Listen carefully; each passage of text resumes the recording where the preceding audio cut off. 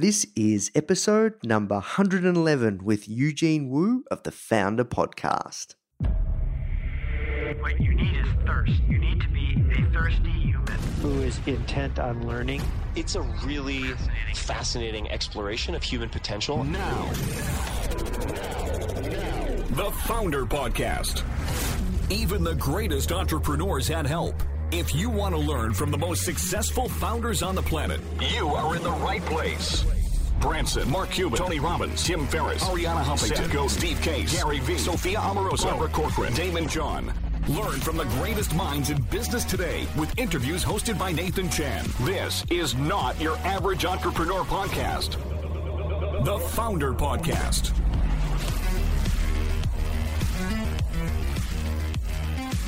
Hey guys, thank you so much for tuning in. Before we start today's episode, I just want to let you know that our goal at Founder is to help entrepreneurs succeed however we can by giving away high quality content in the form of interviews, blog posts, podcasts, YouTube videos, you name it. We put out so much content to help you.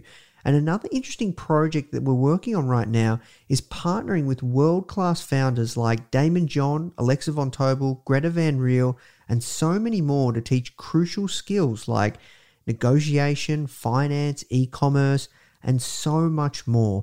So if you'd like to get access to these free trainings with founders like this, which is 100% free, just go to founder.com/free. Okay, so now let's talk about today's episode. Hello and welcome to another episode of the Founder Podcast. My name is Nathan Chan. I am the CEO and publisher of Founder Magazine, and I am your host coming to you live from Melbourne, hometown, Australia. So let's talk about today's guest. His name is Eugene Wu, and he's the founder of a company called Venngage. He previously founded a company called Visualize Me, which was an infographic tool that allows you to turn your LinkedIn profile into a resume infographic. He actually ended up selling that company, and he ended up also building Venngage at the same time, and then now he's still building Venngage, and it's growing really, really fast. Now, what's really cool about this interview is Eugene's actually become a great friend of mine of late, and I met him through another mutual friend when I spoke at a conference in San Diego, and we've really hit it off. He's an amazing guy, incredible entrepreneur, and he really tells the story of what it means to never give up. I'm just gonna leave it at that. I'm not gonna give you too much, but he's received a lot of adversity and a lot of twists and turns as an entrepreneur. He's been doing it for a while, and it's really, really interesting to see how he's building his latest company, but also at the same time, the way he thinks about building, growing startups. And he's absolutely crushing it with Venngage. These guys generate 50, 60,000 leads a month, which is absolutely incredible. And Eugene, a great guy, doesn't hold back, someone that I feel privileged to call a friend, and you guys are going to love this. All right, that's it from me, guys. If you are enjoying these episodes, please, please, please, please, please, please do leave us a review. It helps more than you can imagine. Check out the magazine. It is the fruits of our labor. If you just search Founder in the App Store, Google Play Store, and it's FOUNDR, you won't be able to miss it. And that's it from me. Now let's jump into the show. Thank you so much for taking the time to join us, Eugene. Oh, thanks for having me, man.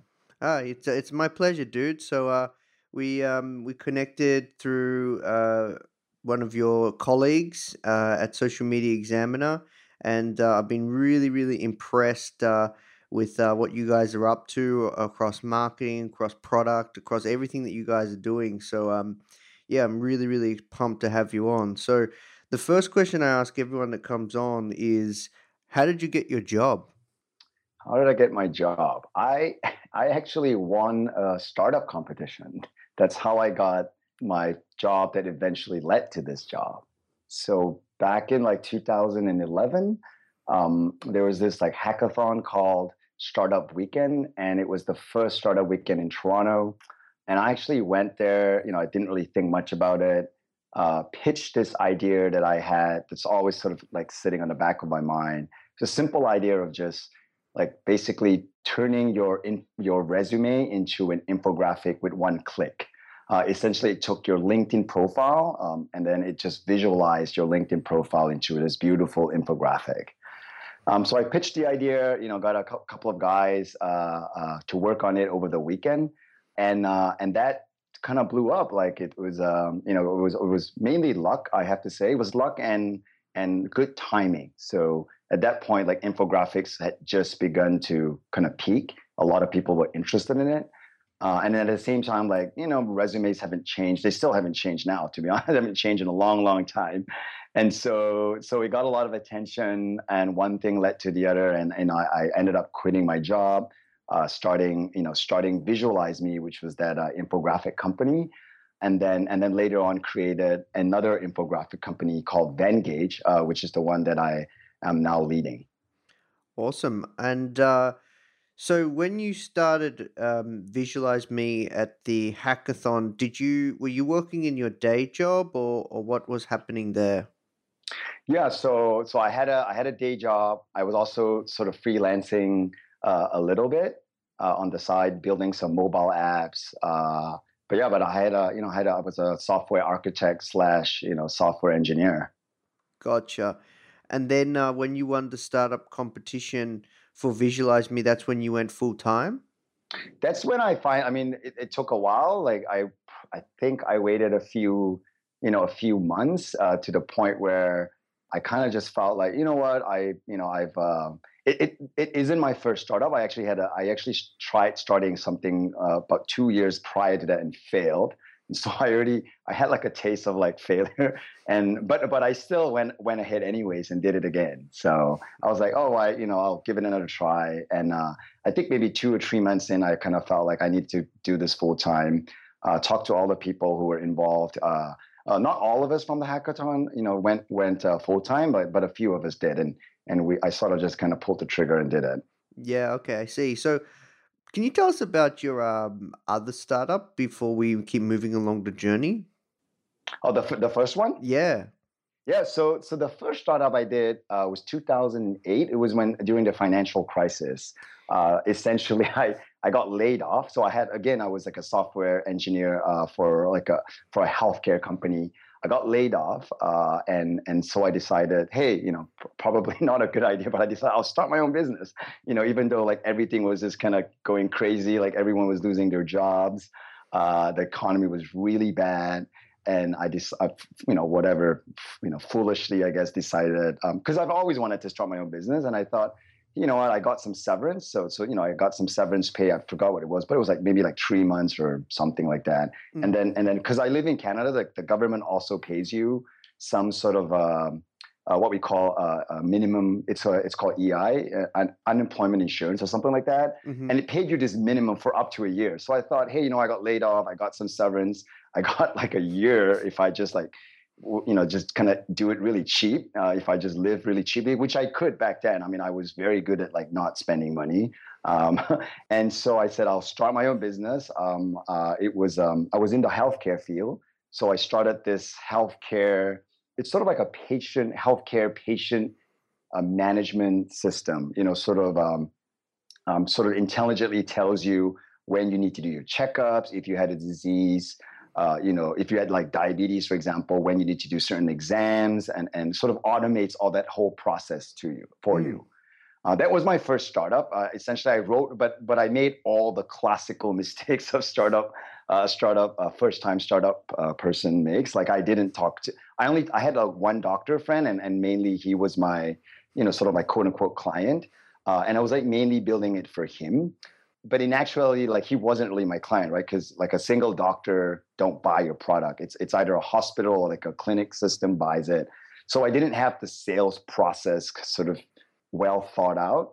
But I was building it. So I spent like, 6 months, 9 months building it, like doing exactly what you're not supposed to do. Instead of validating the sales process and all of that, I basically just built the whole thing and then like decided to sell it one day after I finished building it, which turned out to be very, very difficult, trying to sell healthcare software, as like a one person, entrepreneur. Yeah, okay. So what happened? Like you were cold calling? Like tell me about that process. Yeah, so wow, I did cold calling. So I first started. I literally did cold calling. I actually did door to door as well. I basically went to all Wow. these clinics door to door, and that's when I learned how difficult selling to doctors was. I was competing with these pharma reps, like these people selling drugs, and they were all from big pharma, right? And basically I wasn't competing as in I wasn't selling pharma products, but I was competing for their time, right? For the Mm, doctor's time. So, in the waiting room, there'll be like this, two really good looking pharma, and all pharma reps are really good looking for whatever reason, whether they're men or women, they're always very good looking. They have money, and then here's me, and here's like this, young, software guy, trying to sell my patient care software. It was, looking back, it was kind of funny, but I didn't know, and so I just did whatever I could. I cold called. I actually went door to door.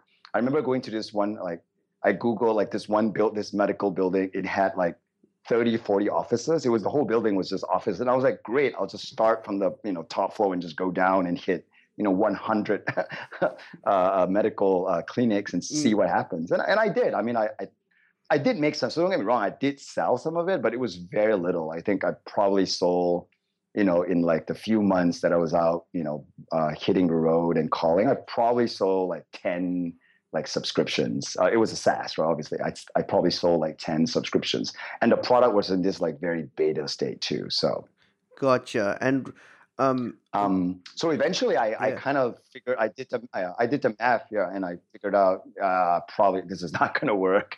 So so I quit. Yeah. I see. And what happened to the people that were using it? I mean I basically told them the truth. I was like, hey, you know what? I can't, I basically told them the truth. Like this is not successful. Like they knew I was a small business. They knew I was just starting out. It wasn't like they thought, oh, they were buying from a big company and it was stable and all that. They were sort of like just trying it out as well. They were sort of like beta trying, all of them were sort of like beta testing, trying it out. And so, yeah. And so I told a lot of them, like, we're not gonna continue with it because, it's not feasible for me. And I actually quit. And I did the one thing that a lot of people, think it's the worst thing, after you have a startup. I went back and got a job, right? Like I always thought, oh my God, it's going to be like at that point, it like was like the worst thing. It was the worst feeling in the world, basically quitting. And then I remember I interviewed for some job, put my resume out, interviewed for some jobs. I got a job fairly quickly, to be honest, like, Mm, because there's always, the good thing is there's always demand for software engineers. So very quickly after I quit, like I think maybe like 2-3 weeks, I don't remember, but very shortly, less than a month, I was interviewing, and I was I got I had like one or two offers, and I took one offer, and I remember just feeling like crap. Like it was like like I remember like, oh, I got a job, like financial pressure, because so mind you, I had like spent a lot of money because it was more than a year in, and I had like basically no income. And so it was financially, I was like, great, I'm gonna get some money again. But then it was also like the worst feeling ever because I felt like I'd failed. That feeling in your gut when like you feel like someone had punched you. Like I felt that for after accepting the job, that's what I felt. I felt terrible. mm. Yeah, but the good thing is like after I went back to work, like very quickly I was like, you know what, this is not that bad. It didn't feel that bad.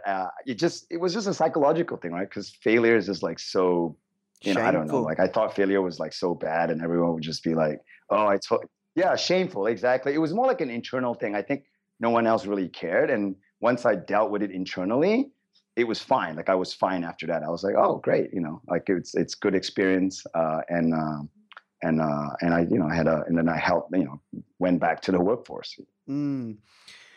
But you didn't give up. So you started working on Visualize Me. You won that competition. So I'm curious because Venngage is an infographics startup too. Where does this love and passion for data and infographics come from? Okay, so it actually started. It's like so remember I said I had this idea at the back of my head a while ago. So I was doing some freelance work while I had this like job, and one of the things was, obviously when you're a freelancer, you kind of need to, kind of advertise, get your profile or your resume out to people, show them, and also, do some internet marketing. And I wasn't very good at internet marketing back then. I didn't really know much. Like I knew how to buy AdWords, and so I knew that there was this thing called blogging, but I never did it. I mean, I did some of it, but I wasn't very good at it. So one day I actually saw this infographic that changed my life, and it was this infographic by this guy called Chris Spurlock. He had created an infographic resume. And it went viral. Like it was in Huffington Post. It was in like TechCrunch. Like it was insane. Wow. It was this thing that went viral. And his whole thing was like he was trying to get. I think he was just graduating from university, and he was trying to get a job with Huffington Post. So and he had like some design background, so he was very good. So he took this out. It went viral, and then he got a job. Like he actually got a job with Huffington Post, and I remember the TechCrunch headline was like the viral infographic resume like actually lands his dream job or something like that, right? And I got really inspired by that. I was like, man, this guy like. I need one. I need to get one of these infographic resumes. And so I actually hired. So I'm not a designer, right? So I knew I couldn't do it myself. So I hired a designer, had him design one of these for me, one of these infographic resumes for me. And then that was when I realized. So I had one by myself, and I realized, man, I can make software to do this. It wasn't because I'm a software engineer. I was like, I can. Like everyone can have this, but not just someone who's a designer or someone who had to hire a designer. And by the way, back then, hiring a designer to do one of these things was not cheap. I think I spent like, I don't know, like $1,000 or maybe $1,500 on it. Yeah, wow. And I knew like I could automate this because LinkedIn has an API, and it's all just visualizing data and visualizing some text. And I was like, I can totally do this. Like I I had that idea. I parked it in my brain. Obviously, I was, got busy, and I didn't really have an excuse to do it until Startup Weekend, that hackathon I told you about. That's when I kind of went like, all right, I'll just pitch this, see what happens. Long story short, that was how Visualize Me started. Gotcha. So you went full time a few months later on Visualize Me. And I know that unfortunately you had some run-ins around the team, ownership, leadership. Are you able to share some stories there? Yeah, sure. So I, again, with Visualize, we again made a lot of the classic mistakes. One of the main one was I started that company with people I didn't know very well. Basically, we met for one weekend and we started a company, right? It's like basically marrying someone on a first date, essentially, which is what I did. So I started the company. I mean, yeah, I laugh now, but really I was like crying, back then. But it really was. I mean, people say like startup is like a marriage, and I basically got married after like a weekend fling, essentially, right? Yeah. That's what I did. So I did that. I have a lot of. So I had like. I didn't forget. Like maybe like 4 or 5 co-founders, a fairly big team. Oh wow! I think like maybe a couple months in, one of the co-founders, one of them left. Essentially, we weren't making money and we had no funding, and everyone was just sort of living off, their savings, and not everyone can live off their savings, and I understood that, but there was, and so there were arguments about, how are we going to be sustainable? And I was like, I couldn't get money. So we tried raising money and failed. In fact, we applied to Y Combinator, and we got into the interview rounds, and then we bombed the interview. Essentially, it was, I'm not good at on-spot interviews, and not to mention like. The YC people sort of saw that our team was really weak, which it was, and rejected us. So you and your whole team, you guys flew to San Fran? Just like 2 of us, I think. Just 2 of us went. So by then it was only 3 of us. And then when I said I wanted to do YC, one of them didn't want to go. So only two of us went. And the first question they asked us in the YC interview was like, "Where's your third co-founder?" And I was like, "Oh, he didn't come." So it didn't start out good at all. Like in fact, in retrospect, like people was like, why did you even go? Like if your co-founder, like one of your co-founders didn't want to go. And it turns out like he was about to quit, right? Because so when we came back, he then told us, "Hey, I'm gonna quit." And I was like, "All right, yeah, sure." By then I was really I was really low by then, because it was like another hit in the stomach, and I was kind of depressed actually. After the YC thing, I got really depressed, because that was like sort of my last hope. Kind of like, okay, this is like, we didn't raise any money, like we're kind of going, but maybe like we would get into an incubator and that would save us. And then we didn't get in, and then one of the co-founders left, and so it was just me and and Hannah, this other girl who was my co-founder, one of the only co-founder that stuck with us, that stuck with me. And I was really down. I remember like it was end of the year. I didn't even go. Like we had some shared office space that we had won from the. I didn't even go into the office for like weeks. Okay, I was just like at home, kind of like do busy work, sort of trying maintaining the the site. And yeah, so that was the major, I would say, mistake that I made with Visualize Me. And then with Venngage, then I became like a lot more cautious with co-founders. I'm curious, because with Visualize Me, you did have a lot of market traction from what you told me. Like, I believe that even I saw Visualize Me when, obviously long before I met you. So how did that happen? Yeah, so the good thing, so I'm telling you, like internally, like all the bad things happened with the co-founding and the team, but the good thing was that the site actually did really well. Like we had, we had a landing page even before the product was being built, and we had like 200,000 signups. Like it was insane back then. 2011 it was very high. It was very, very high. I remember we used LaunchRock, and the LaunchRock people told us, "Hey, your site, your launch page is the biggest, had the highest signups of any other launch sites." And I was like, "Wow, that's a lot. That's really good." Yeah. Well, how did you get that many signups? Yeah, so I would like to say we marketed it really well, but it wasn't. It was, to be honest, it was good timing, and it was partly luck, because what happened was people, the journalists, and back then the tech journalists were really looking for something, and they liked the idea. They liked the idea of Visualize Me. They liked it a lot, and it was all inbound. So these days, I have to go out and I have to outreach to people to get press. But with Visualize Me, the press came to me. Like TechCrunch came to me. Mashable came to me.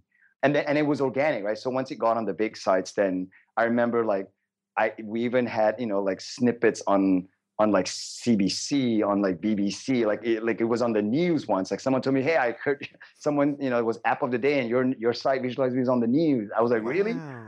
It was in like printed magazines. I remember like reading someone like told me, "Hey, there's a little snippet on you in like Men's Health or something like that." So all of that happened organically. Like I didn't really, we did some outreach at the start, but once the ball got rolling, I didn't really do anything else. People just really like that idea of visualizing your life or visualizing your career. And because it was new back then, now it's not new anymore. Like everyone's visualizing everything now, right? But back then it was fairly new. So we got a lot of natural press, and all the signups came through these referrals. And we did have in LaunchRock, there was a referral loop. So it said that if you share this, like you would get you basically get like an early access to it, and a lot of people actually shared it on their Facebook, on their LinkedIn, on their Twitter. So that kind of made it a little bit viral as well. Ah, that's really smart. Okay. So the sad thing with that story was I kind of thought that, oh, press was really easy because I had a really good time, a really easy time with it. And then when Venngage came around and I started pitching people, nobody cared. Even people that had written about us didn't really care about us. They were like, because it was now an infographic tool. It was, it was like a tool now. Like, so it's so much harder to pitch like a SaaS tool than it is to pitch like this consumer, personal visualization, like this infographic product. And I remember with Venngage being very frustrated, going, "Oh my God, like no one's answering any of our emails to pitch this product. And this is the product that actually would make money, right? This is the product that actually has a subscription. It would make money. It would be sustainable." And the press didn't, no one really cared initially. Yeah, it was very difficult. I remember when we launched, it was very, very difficult to get anyone to care. I see. So what happened next? How long were you working on Visualize Me before you sold it? So Visualize Me sort of then was on, it was on maintenance mode. Like we had some features planned, but essentially I was focusing, a lot of my time was now focused on Venngage. And then I would say, how long was it? Like a year and a half in, I got really lucky. Someone, Matthew Petinsky, who is the CEO of Parchment, really liked the site, and he acquired us. So for a while, the Venngage team, there was me and three other Venngage/Visualize Me team. We went to. So I went to work too with the three engineers I had. We went to work with Parchment. So I was there until middle of last year. So essentially, I was there for a little bit more than a year. Gotcha. And you had to hand over. Yeah. So I handed over Venngage to another team, to my co-founder, and then we hired a GM as well. And then basically they took over Venngage, and I went to work for Parchment. And I actually learned a lot from Parchment. So Parchment is this company that's in the education space. They were doing transcripts and credential visualization and transfer. So I know it sounds like very technical, but it's actually a pretty good product. And they sold to like all across from high schools to universities to other institutions. And Matthew Petinsky is a very well accomplished CEO. His previous company was Blackboard, which is like one of the biggest education tech companies around. I think it had like a $1.8 billion exit. So wow. He was very well known. He was so I got to learn. And so the good thing there was like I got to learn firsthand what it was like running like a sort of a medium-sized company. So Parchment is sort of like 150 to 200 person company. And I had access to him. I had access to him, like we would do one, I would talk to him, I would say, at least once a week. So it was good learning experience for me. I learned a lot from him. And after a year, I felt like, it was time for me to sort of go back to doing my own thing. So I left and went back to Venngage. Gotcha. Now, you said that you had some investors for Visualize Me, and do you have investors for Venngage too? So for Visualize Me, no, we didn't have any investors. So like I said, I wasn't able to raise any money. It was just my own money essentially. For Venngage, we have one investor. We went to so after the YC debacle, I sort of once I composed myself, I decided, hey, why don't we go to an incubator here locally in Toronto? And so I started looking around, and we ended up with a new incubator called Jolt. It was run by an organization called Mars, which is fairly well known in Ontario. So we got like $50,000, so not like a lot of money from that one from Jolt, which is like a seed fund, like an incubator/seed fund. And then we also got, and then a little bit later, I applied for this government grant/loan called the CMF and got some money, got a couple of $100,000 from them as well. So we did have money. So if we hadn't, to be honest, I don't know what would have happened if I hadn't gotten that government loan. Yeah, for Venngage. For Venngage, exactly, because that allowed, so the $50,000 allowed us to hire like one developer, and I was not getting paid, obviously. Hired like one fairly low, like a fairly fresh out of school developer, and then we got the first tranche of loan was like 250,000 or something like that. And then that allowed us to hire another three developers. Actually, we were up to 3 developers, and then we could pay ourselves a little, like a small salary. Gotcha.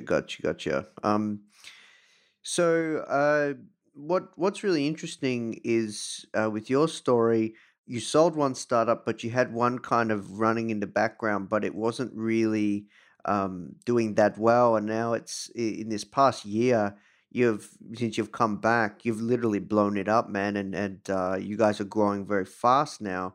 So can you tell me about that experience, and let's talk about some of the technical things that you're doing, because I'm very impressed with your marketing skills right now. Sure. So when I left, Venngage to join Parchment, like it's sort of like, it was sort of, Venngage was sort of out of my hands, and it dwindled basically. Sort of, it was supposed to go on autopilot, but it didn't. Like it kind of just, it went down. Like there was attrition, and then I remember, in the summer of last year when I went back, and I was like, wow, there's only like 2 people left in the company. And very shortly after that, one of them left. So last year, around this time, actually, there was only 2 people in Venngage, which is hard to believe. It was just me, and I was just sort of like kind of didn't know what I was doing. I was like, oh, should I just continue Venngage, like write some blogs? And then there was Steven, a developer. So he was just sort of maintaining the site, maintaining Venngage so that it wouldn't crash or anything. We didn't really have that many, users, didn't really have that many paid users. Like the tool worked, but not really well. And there was like no customer support. It was nothing, basically. But the tool worked. But the core of the product worked. Like whenever people came, a certain percentage would upgrade. And so I knew, look, we need to fix the stuff that's not working. And then, a lot of them churned because it wouldn't work very well. And so slowly, like I hired like 2 other people. I had 2 key hires, including Nadia, who Yes. Last summer of last year. And then we cranked up. We made huge leaps in the product. So within like 2 to 3 months, we basically fixed all the bugs. Had a new design. So the design was very old. I updated the design.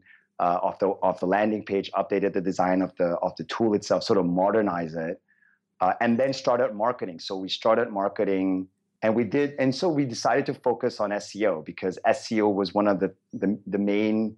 It was one of the main acquisition channels as it was, right? Like I looked at Google Analytics. I see where's traffic coming from. There was some referral traffic from 1 or 2 sites, but then there was also some organic traffic. And I was like, hey, you know what? Let's kind of double down on this content marketing thing, this SEO thing, and let's see where it goes. And it worked really well. Like we were, we did a lot of outreach work. We earned a lot of our mentions in our press. And what we did in the early days was we would go to these blogs and say, hey, we're an infographic site. Would you like an infographic? We'll do it for you for free. And essentially, we were giving people free design. And I said, and the only catch is if you can attribute, and say something like, hey, you know what, our friends at Venngage, this infographic tool company, or something like that, like write a 1-sentence attribution back to us. I was like, that's all you have to do, which is what you would do if you took a picture somewhere else, you would attribute the writer or the creator, right? You always do that, the photographers. So it wasn't like an outrageous ask. It was like a very, it was a good win-win. So a lot of people, a lot of bloggers said, sure, we'll do it. And, we would design. So one of the other hires was a designer. So I had a full-time designer now. Every day he would do a few and he was very good at infographics, obviously, because, at that point, I knew a lot about infographics. I knew how to, like create them from templates, to do it really, really quickly. Like we could churn out those infographics literally like a couple a day, no problems. So we did that. Early days, it was all about earning press mentions, or blog mentions, not even like press. Sorry, they were all just small to medium-sized blogs, earning them 1 infographic at a time. So we did, and it didn't scale. So we did this, people talk about doing things that didn't scale. We definitely did things that didn't scale. We did that 1 at a time, and then we had a target. We track everything. I think I've showed you my spreadsheet. We were like, okay, we need to get 5 mentions a week, and so we need a funnel, right? Because then we know if we if we contact 100, bloggers, maybe like 20 would reply. And then out of that 20, maybe like 10 would actually say they want to do it. And then at the end of the day, maybe we get only 5, links or 5 mentions out of it. And so that was the process. And we kept at it, and we got better and better at it, to the point where now we still do a little bit of it, but we don't have to work as hard anymore. Like, people kind of know us. We don't have to like create an infographic anymore. For most people, we still do it for press or for people who are like our friends. We still do infographics for them, but not so much anymore. I see. So between now and this time last year, can you share, if you feel comfortable, some numbers around the growth? Because I know that you guys told me, I think it's like 50 to 70,000 monthly new leads or users a month now. Yeah. So back then we were probably we grew about 3x in general. So right now our leads are about 1,000 to 2,000, depending on the month, a day. Yeah. Wow. Yeah. So and traffic wise, we've grown 5x. Wow. So back then it was a lot less, right? So now we're close to we're definitely more than 500,000. So we're between 500,000 and 1 million users on our site a month.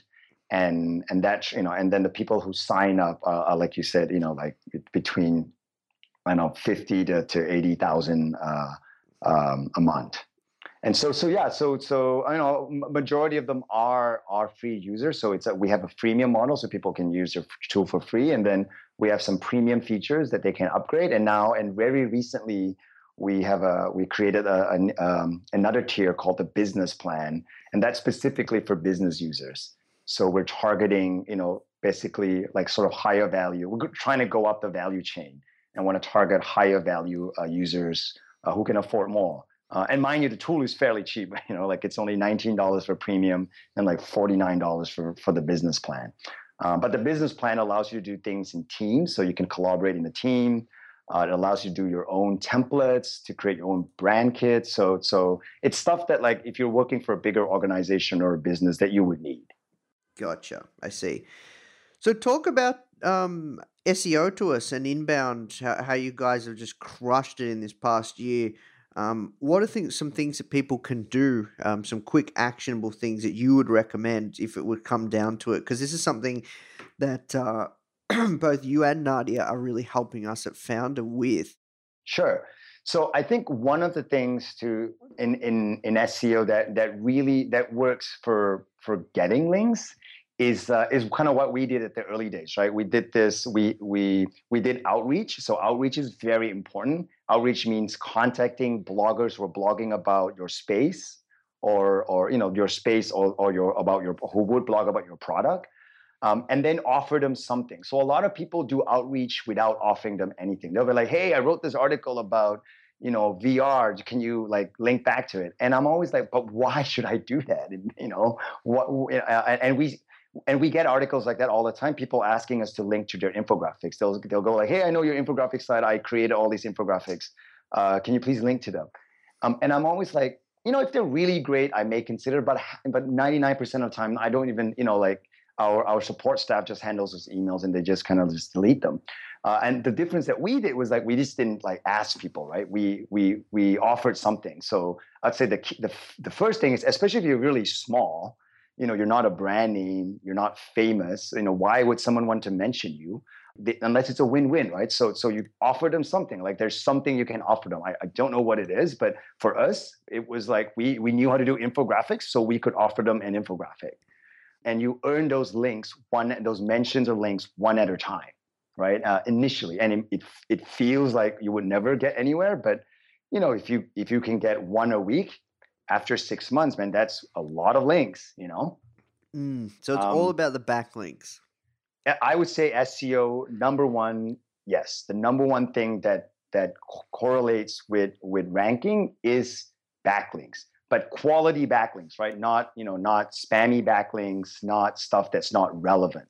So everyone who wrote an article about us was writing something about infographic because they were showing that infographic. So it was a relevant link, right? backlinks that are relevant is the key, not just any backlink. Because I'll tell you a story. I hired an SEO firm. So before we did this, I actually hired an SEO firm, and it wasn't. I didn't hire any SEO firm. I hired an SEO firm based on a referral from a very famous marketer that you and I know. I don't want to mention that person's name. And they were like, if you Google SEO, they're like one of the top 5 or top 3 firms that in the US. I hired that firm, paid them a lot of money, and they were just getting me these like links from content farms. They were putting links in comments. They were doing things that were so amateurish. I had to ask them to take them. I actually said, hey, you know what? I'll pay you the money, but can you please remove? I actually asked them to undo everything because I was so paranoid that like instead of actually helping me, it would because it would be really weird. It would be like this article will be something else, and then there'll be like a sentence say, oh, check out Vengage's templates, and there'll be a link.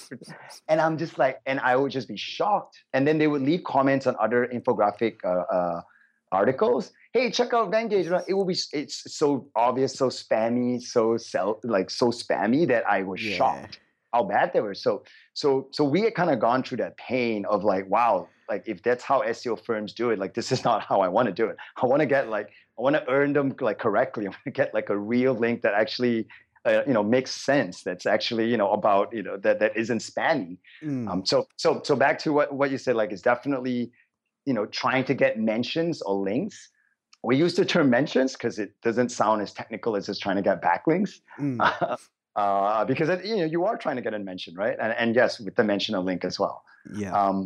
So that was it. And the key thing there is outreach. A lot of people think that, oh, I'm just going to write this incredible article and then Google is just going to reward me. So that's one of the misconception of a lot of content marketing is that, oh, you just have to blog, blog and put good content and Google will magically reward you, right? Like Google or whoever else is in charge of the algorithms will reward you because they will recognize the merit of your writing. Like somehow it will know, oh wow, this is like the best article and just push you up.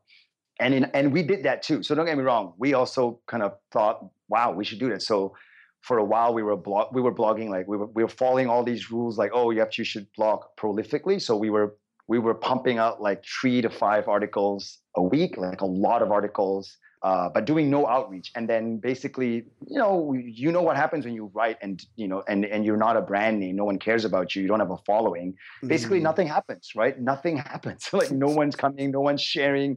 And so one day I was like, why are we doing this? Because we read some guide somewhere, like, no, like why don't we focus on quality and why don't we do some outreach and ask and write about things that people care about? I would say fall of last year, we had a change in strategy, in our content strategy, where we said, let's just do 1 article a month. So we went from like a couple of weeks to extreme to 1 article a month.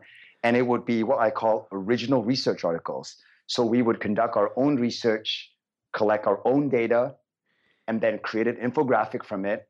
And then we would then do outreach to people, to press, to say, hey, look at this interesting article or interesting infographic, and then see if they would mention us or not. And it worked. Like, so we went from like writing a lot of content that no one cares to writing very few content that people cared. And that worked. So that was the other part of our SEO strategy was we experimented with popular, what we call pop culture content. So if you go to our site, you'll see like there's like Star Wars and design. There's like Game of Thrones. There's one on creepypasta, which is like horror viral stories. And recently there's one we did on the Olympics. But we don't just do like, oh, here's an infographic on the Olympics, right? We did one where we analyzed the age of winning gold medalists in Olympics, and we kind of saw this insight that it's getting people are getting older.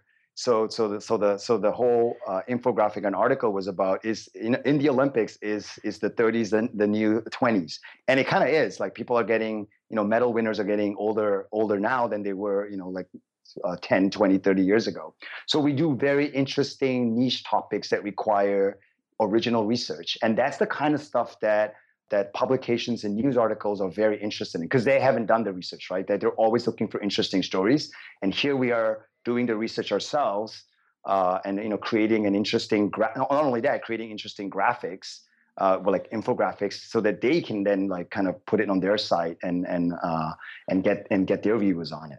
So we've been doing a lot of that. So this is like an advanced SEO, obviously. Once you're into that stage, and we're now sort of doubling down on this technique now, where we write one article and then have many people link to it, as opposed to the one infographic per link strategy that we were using last year.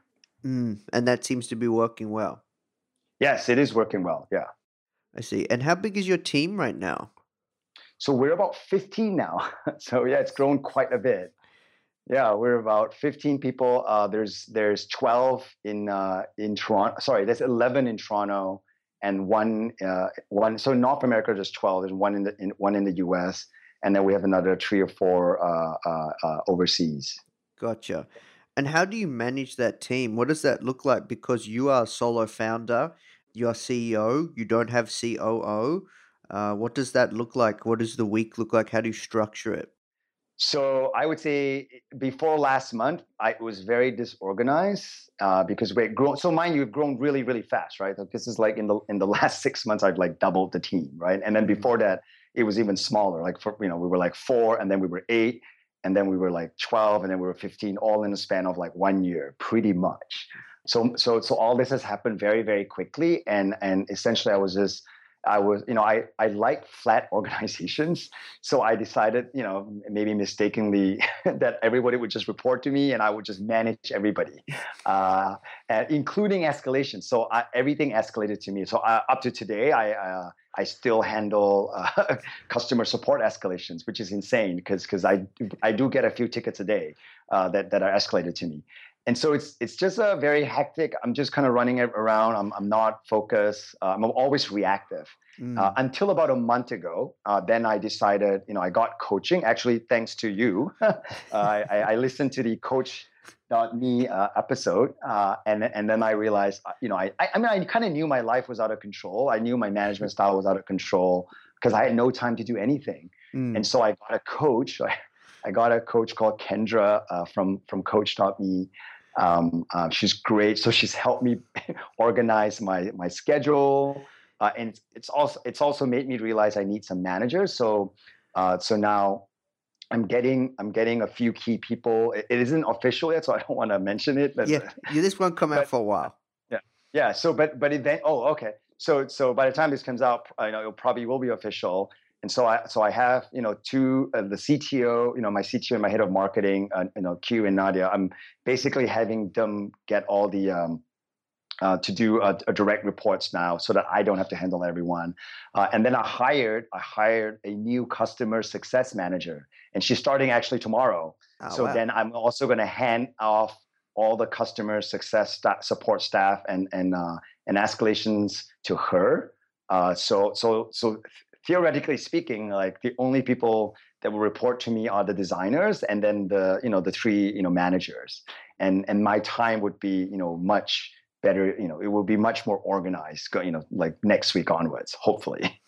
Yeah, no, that's awesome. So, and how do you guys check in and keep in touch of like so what everyone knows what everyone is doing? So thankfully, the core team is almost the entire core team is in Toronto, and we have we work out of a house now. We have this small house, which I've mentioned to you. We have this very small house that we rented on the west side of the city, and it's it's the working area is maybe like I want to say 500 square feet. It's very small, maybe even less. So there's a lot of organic ad hoc bumping around. But we do have meetings on Mondays. So we have only one day's worth of meetings because I generally don't like meetings. Me too. So for one day we have a team meeting at noon, and then each team, like the design team, the product team, the marketing team, will have their own breakout and meet for another hour. And basically we go through, similar to like an Agile or Scrum, we go through what we've done last week and we go through what we're going to do this week. Basically set the priorities right for the whole week, and then it's go, and then that's it. The rest of the week, you're sort of, what you need to do. What are the key priorities you need to? Everybody knows their key priorities, and we use Trello. We use Trello to sort of organize everything. We have multiple board, like each team has their own board, and then I have like like a roadmap board as well, so that I kind of know at a higher level, where the direction that we need to go in general. And so yeah, so far this has worked really well. Like, so far it's worked really well. And then with the remotes, because we do have some remote, it's chat, right? So we use Hangouts because we're on Google Apps. So everything, instead of opening another app, we just use Hangouts. So everything is in there. Gotcha. I see.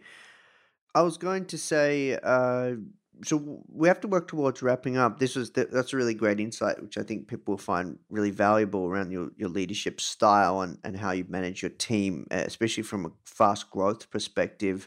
And it's great to hear that your coach is teaching you, because I have a great coach at Coach Shop Me too, so it's awesome. So in regards to Venngage, it's an amazing infographic tool. We use it here at Founder. We're pumping out a lot of infographics now with it in a lot of our articles that you will see. And I'm just curious, what's next for Venngage?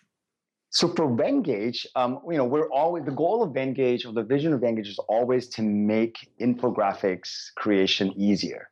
That's been the goal from the start. And so what we want to do, and it's not only to make it so easy that a non-designer. So most of our users are non-designers, like people who won't use Photoshop or Illustrator, because not because they can, but because it's too complicated. It's not their like day job to do that stuff. So the next step for Venngage is really, we're sort of experimenting with some new wizards to make the process even easier, and we're experimenting with some layout, sort of a layout wizard that would, with a few clicks, you could have a very customized infographic, very easily, and then with another few clicks, sort of put in a color scheme and your data, and so we're kind of calling that like the smart generator. And that's something that we have been looking at and working on for the last few months, and hopefully it'll come out like before October. Awesome. And in terms of growth, how far do you see it going? Oh, so wow. So I'm very optimistic with the growth, with the market in general. So if you had asked me this question a year ago, I would have said, infographics is a niche field. It'll be, maybe if you're lucky, it'll be in the single digit millions. Maybe if you're very lucky, if you like take the whole market, maybe it'll be a $10 million company. But I have since changed my opinion. To me, the market is in the hundreds, if not millions, if not in the billion, now. And that's simply because if you think about it, information and data is only going to grow, right? We're never going to be in a stage where, they will have less information or less data. So that's the number one driving force. The second driving force is that we're constantly being inundated with this noisy stuff from social media, from the press, from your phones. So people will always need an easier way to digest data, an easy way to visualize data and information, an easier way to tell a story, right? That need will always be there, and not only that need will be 100 times bigger. So if even if you think of something like VR, like virtual reality, people are not going to be reading when VR becomes a reality. They're not going to be reading text on their goggles, right? They're going to be looking at visualizations. So VR will be video, it will be voice, and it will be infographics. So the future is going to be like 10x, 20x, 100x infographics. And so I'm really bullish on this whole thing. And I think we can become a very, very big company. And I think I told you this, like one of the sort of parallel companies I see is SurveyMonkey. Like SurveyMonkey does one thing, it does, surveys. And you would think, maybe like 20 years ago 15 years ago when they started, that's a very niche product. Only a few people needed surveys. Now everybody needs surveys. And I have the same feeling with infographics. Like 5 years ago, very few people need infographics. Now, like everybody's doing infographics. They teach it in school now. Like grade school students are using infographics. Government users are using infographics. Like a sales manager uses infographics. Like a consultant uses infographics. So everyone is going to use infographics, and I think we can grow this to into like $100 million company. Yeah, wow. Well, that's amazing, man. Well, look, I have no doubt that you will, and I look forward to following your journey. So, dude, where's the best place people can find you? So the best place you can find me is you can email me directly. Like, I answer my emails. It's Eugene@Venngage.com. And obviously you can also just go to Venngage.com and then there's a contact us link there. You can also contact us and say you want to email Eugene, and it will get to me because we're still a very small company. Okay, awesome. Well, that was very kind of you to offer out your email. So it's Venngage, Venngagge. Venngage. So like a Venn diagram and like a gauge, like engage. So it was basically two words: engage, Venn, and engage together. Boom, done. Awesome. Well, look, thank you so much for taking the time. This was awesome chatting with you, dude. Oh, thanks a lot, Nathan. It's great. Hey guys, I hope you enjoyed this interview. As you might already know, our mission at Founder is to help tens of millions of people every single week with our content, either start or grow their business, which is exactly why we're partnering with world-class founders such as Damon John, Alexa Von Tobel, Greta Van Riel, and so many more to teach crucial skills such as negotiation, finance, e-commerce, and so much more. So if you'd like to get access to these free exclusive trainings, please go to founder.com/free. These are 100%. We go super in depth on teaching a particular topic, and I know that you're going to love them if you enjoy this podcast. So just go to founder.com/free. All right, guys, I'll see you in the next episode.